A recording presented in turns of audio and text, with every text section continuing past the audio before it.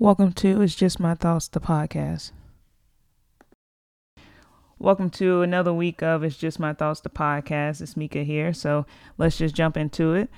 This week I wanted to highlight Black excellence, and my highlight this week, it goes to Simone Manuel. I was first introduced to her during the Olympics, where she became the first Black woman to win an Olympic gold medal in swimming. This past week at the World Championship, she became the first woman to take home 7 medals at one single World Championship. I was looking through on Twitter, perusing, and she also tweeted after the World Championships, by no means was this a perfect meet, but that's okay. I had to bounce back from adversity and trust in God's plan. Failure isn't final if you stay the course and keep fighting. I'm pretty dang proud of myself. All glory to God. Always an honor to be part of Team USA. I thought that was really dope, and it's really exciting to watch her swim. If you haven't checked her out, you definitely should look that up and look at all the medals that she won over the past week at the World Championships. I also want to shout out my girl Monica. She's back. Her album's coming out this fall, but her single Commitment it's been number one, I think, for the second or third week. I think we're going into the third week on the Billboard Adult R&B Songs airplay chart. So I think that's super dope, and I'm really excited for her CD. I'm a big Monica fan from back in the day, but she's also always had good music all throughout, so I'm happy to see that. I want to jump into some highlights that I had from the current weekend. I actually rearranged my whole show today because it was some stuff that was kind of on my mind. But last night, I started last week watching Fix My Life, and it was a 2-part. I think the episode was called Pride and Prejudice, maybe, but it was a 2-part. And so I was watching the second part of Fix My Life, and this episode touched on a family where the mom disapproved of the husband's wife, and basically had an unhealthy relationship with the son. So deeper into the episode, episode 2, particularly part 2, the son tells the mom how when he was 6, he was walking home, and while passing through the park, a man approached him and raped him in the bushes in the park, and described how it felt for him to basically continue to walk home alone and then come home to an empty apartment, and how alone he felt. And he basically, was laying out his emotions and his soul to his mom. So currently on the show, he's an adult now, but in that moment, you saw that 6-year-old boy that was alone and hurt and wanting love from his mom, and she was still incapable of showing him love. And in turn, she only focused on herself and not wanting to be painted as a bad parent or blamed for his experience instead of trying to hear his experience. Watching this last night, I literally had chills, because the hurt was just so raw, and you can just see it. And it was just crazy to me that, the mom just did not understand it, or wasn't even trying to understand or even comfort him at all. On Fix My Life, sometimes she'll say, oh, you need to seek a therapist, and she might give that advice. Sometimes she feels like she's kind of fixed the problem, or she'll leave them with tools to take home to kind of fix the problem. But on this scenario, this is actually one that she actually told the mom, like, the fact that you are so cold and shut off, emotionally, in a moment that your son is basically saying he needs you, I actually feel like you need to seek therapy and start doing healing for yourself, because you're no good for him in any kind of capacity at this point presently. So I thought that was it was actually really good TV. But that led me to my thought of the week. So my thought of the week is centered on love languages, and the question is, how do we know if we're speaking each other's same language? It's funny because I actually often have this conversation about love languages. It's actually my favorite discussion to have with people, and it helped me a lot with how I interact in my personal love relationship, as well as my relationship with my family and friends. I'm going to go over love languages as far as from a couple standpoint, but I also want to point out that I think sometimes we automatically correlate love languages with couples. But you can also take the love language test with children, especially, when they start getting a little older, going into teenage years. In my current relationship, I'm honored to be in a role of a co-parent. And in my case, I think it's beautiful because I was welcome in and we made the choice to love each other. So I'm not gonna lie, at times I am still nervous, because I take it serious with the responsibility of having a hand in raising a child. And for me, I'm always cognizant or trying to make sure that I'm always setting a good example, or I probably put more pressure on myself just because it's like, I have a teenager in the home and, they see everything, and they're right now, this is the important time where they're really being molded into who they're going to be in life. And so, I'm always nervous that, am I doing something wrong? Or I feel like sometimes I need to circle back and make sure that, we understand each other, we're on the same page. So when coming to the situation, I pretty much am a person that can understand like my role, and also boundaries, but the one thing that I felt that I can control, is my ability to love and show love. So one afternoon, we sat down and we took the love languages test that was geared towards parents and children.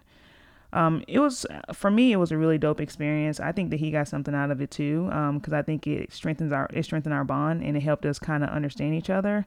I actually learned in regards to myself which I never knew because I never taken it from a different standpoint outside of a couple standpoint, that my love languages were different when it came from a parent-child standpoint, and it gave me insight on what love looks like for him from a parent standpoint, like how does he want to be loved.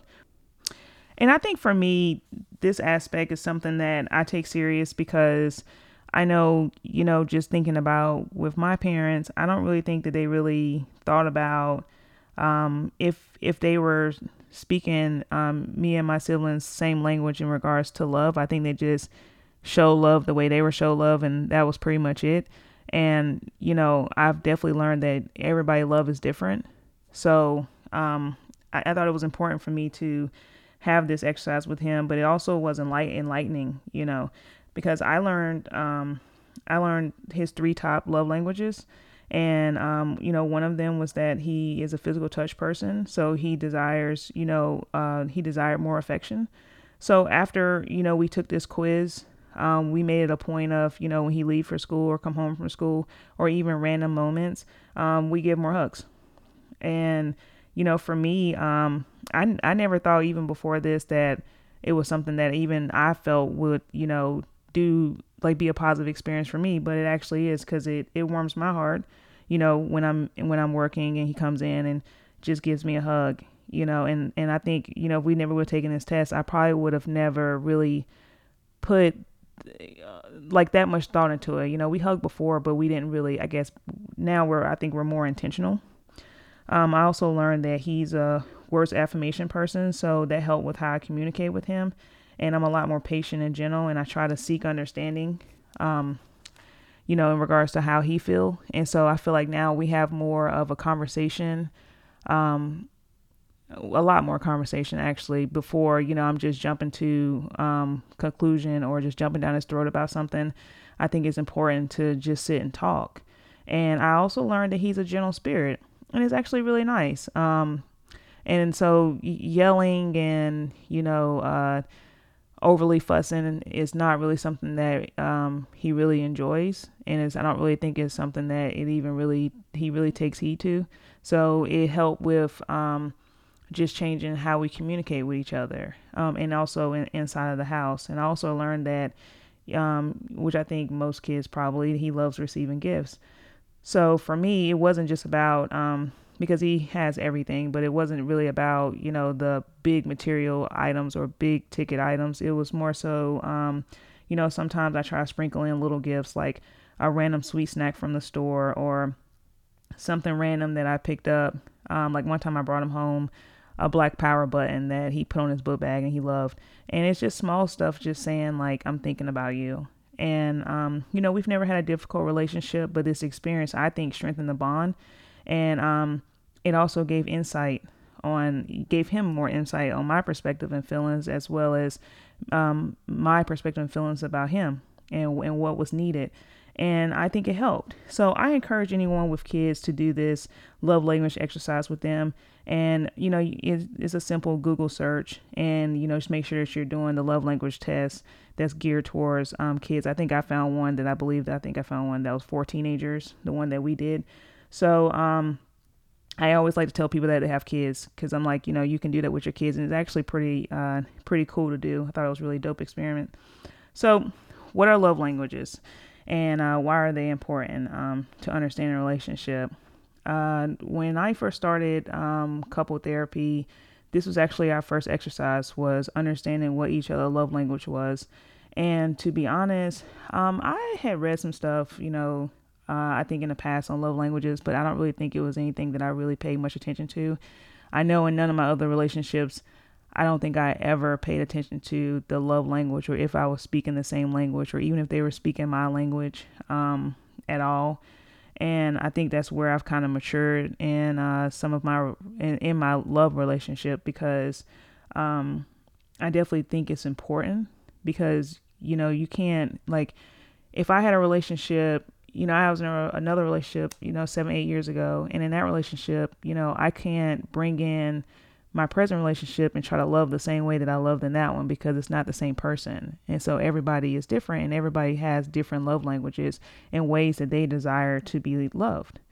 And so, say I'm a person that, hypothetically, gives big gifts, and that's the way I show love, through material items. Well, I could be dating somebody that doesn't really care about material items. So in my mind, I'm thinking, I'm, marking off every box, and I'm doing all this sweet stuff, and I'm doing all this, extraordinary things, but I'm not really actually speaking to the love language that is theirs. And so in actuality, I'm not really speaking their language, even though in my mind, I think that I'm great. So that was our first exercise that we did in couple therapy, and it helped, because I don't think neither one of us really put much thought into what each other like, as far as like our love languages, and if we were speaking the same language. So I'm going to go over the 5 love languages, and this is a simple Google search that you can look it up, and you can also get the book too, but you can read more about this if you want to get a deeper level of understanding. So the first love language is words of affirmation. This love language expresses love with words that build up your partner. Verbal compliments don't have to be complicated. The shortest and simplest praises can be the most effective. For example, that dress looks incredible on you. You always make me laugh. I love your hair today. Words mean a lot if your partner has this love. So compliments and I love you can go a long way. And on the other side, negative and insulting comments can hurt your partner, and it can take them longer to forgive than others. I don't think in the past, for me, I was ever really a big words affirmation person, but I've learned that as I've gotten older, that I that's one of my tops is words of affirmation. So because I spoke in the my last episode that I can be a holder, and I'm realizing that the reason why I hold on to things is because sometimes when you say things, that person might apologize to you, but if you're a words of affirmation person, it might linger a little longer in your spirit, or you're insecure thinking, well, I know they were upset, but did they really mean the stuff that they said? So for me, I'm more aware of even that's my love language. And sometimes I'm like, Mika, let it go. You're kind of in your head a little bit, because I can do that. So number 2 is acts of service. Your partner might have this love language if their motto is actions speak louder than words. This love language expresses itself by doing things that your spouse would like. For instance, cooking a meal or doing laundry and picking up a prescription are all acts of service. They require some thought, time, and effort. All of these things must be done with positivity and with your partner's ultimate happiness in mind to be considered an expression of love. Actions out of obligation and with a negative tone are something else entirely. So for me, I learned that, as a parent, that's actually one of my love languages as a parent, when they do something without you even asking them to do it. Number 3 is receiving gifts. This love language isn't necessarily materialistic. It just means that a meaningful or thoughtful gift makes your partner feel appreciated and loved. Something as simple as Picking up a pint of their favorite ice cream after a long work week can make a huge impact. This is different than acts of service. Those are purely helpful in taking the work off of your partner's plate. So I think this is something in my house that we do a lot back and forth. And it's more, small things. I love flowers. And so I think if you wanted to make me happy or surprise me in some kind of way, bringing home some flowers for the house or for my office is actually my favorite, which is surprising. It surprises most people when I tell them that. But yeah, that's actually, but it's not it's not a high love language for me though. But I do like getting random things sometimes. So just to know that, the person's thinking about you. Number 4 is quality time. This love language is all about undivided attention. No televisions, no smartphones, or any other distractions. If this is your partner's love language, they don't just want to be included during this period of time. They want to be the center of your attention. They want their partners to look at them and them only. This doesn't mean that you don't curl up on a couch to watch Netflix or HBO. It just means that you need to make sure to dedicate time together without all of the distractions. That will help them feel comforted in a relationship. Every time you cancel a date, postpone time together, or aren't present during your time together, it can be hurtful to your partner. This is actually my number 1 love language. During couple therapy, we actually were given the homework that we still do of 30 minutes, basically undisturbed time where, we're supposed to sit and talk or even just lay together. With no TV, no anything, and just kind of be with each other. And we don't always do that all the time, but we try to make a point of doing that in some kind of capacity, whether we go to the pool or times that we go out on dates. We've mandated that we don't have phones, and even sometimes when we're watching TV, most times, especially when we come together at night and we're watching TV, we have made it to where we're now on our phones. And sometimes, obviously you might get a text or two, but for the most part, we try to be intentional with the time. And this is my number 1 love language. And so, when I first went over love languages, I was like, oh, wow, that really is me. And I really do get that because I love going on dates and I love spending time and I love feeling like that, it gives us that moment to connect outside of, the household stresses or work and everything else. So I think that's really important. And that was, important to me. And number 5 is physical touch. To people with this love language, nothing is more impactful than the physical touch of their partner. They aren't necessarily into over the top PDA, but they do feel more connected and safe in a relationship by holding hands, kissing, hugging, etc. If physical touch is your partner's primary love language, they will feel unloved without physical contact. All the words and gifts in the world won't change that. And physical touch is actually my number 2. And so I'm not, and what's funny is I'm not a big PDA person. I don't really do the whole kissing and making out in public, but I am very much a holding hand, hugging type person. And, even something as simple as, while you're watching TV, holding hands or, maybe cuddling or even, sometimes when we're out to eat, just placing your hand over the other person's hand. I know sometimes I think when people go over physical touch, they automatically think that you're saying, sex. But, intimacy is so much more than just sex. And for me, that was actually my number 2 because I'm very much, a lover. So I think that's important in every relationship. So I think knowing you and your partner's love language would definitely help in, strengthening your bond in a relationship.